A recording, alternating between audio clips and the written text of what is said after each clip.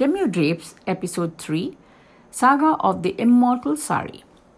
Sari is timeless. The history of her story dates back to the Vedas, oldest scripture known to mankind. The excavations from Indus Valley are proof that sari-like drape was prevalent then. Men and women in the figurines and coins from that era wore unstitched cotton cloth waist down, pleated and tucked at the back very much like the Kacha-style sari, leaving the legs and hands free. Relics are a proof that women during that time left their upper torso bare. Historical records show that this style of clothing was common to Egypt, Sumer, and Assyria.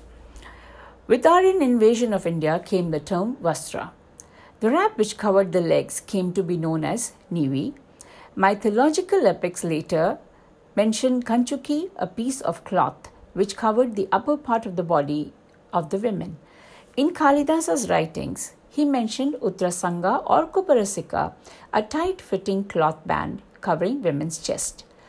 All the great work of these times wrote about three main pieces of women's apparel: the nivi, Uttarasanga, and a stole or shawl-like garment called the Uttariya. In the epic ages or till much later Puranic ages, women did not cover their head as a traditional or religious requirement.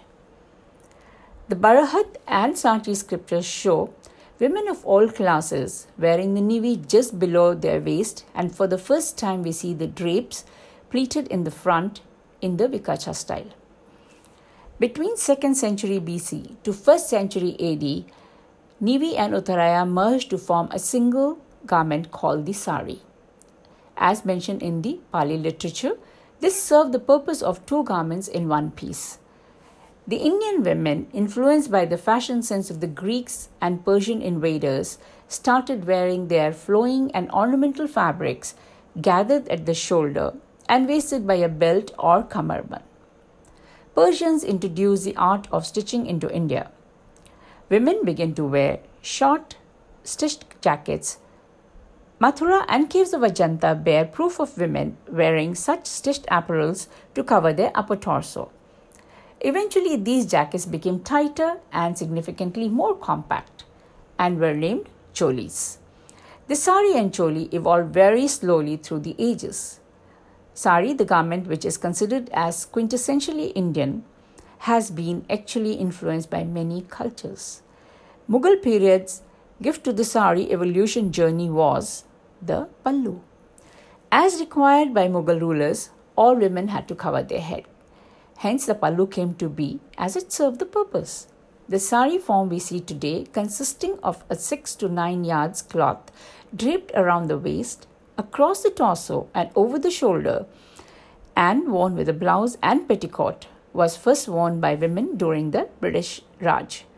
Jinnana Devi, sister-in-law of Rabindranath Tagore, crafted the nivi drape to pander to Victorian sensibilities which compromised comfort over modesty.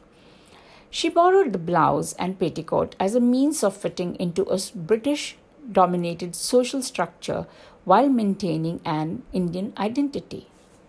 Suniti Devi, grandmother of Maharani Gayatri Devi, adopted this free-flowing avatar, albeit complete with elaborate blouses. She also introduced chiffons to the royal houses. This put the sari on its modern trajectory and nationwide acceptability. Saris today are enjoying what many consider their golden age.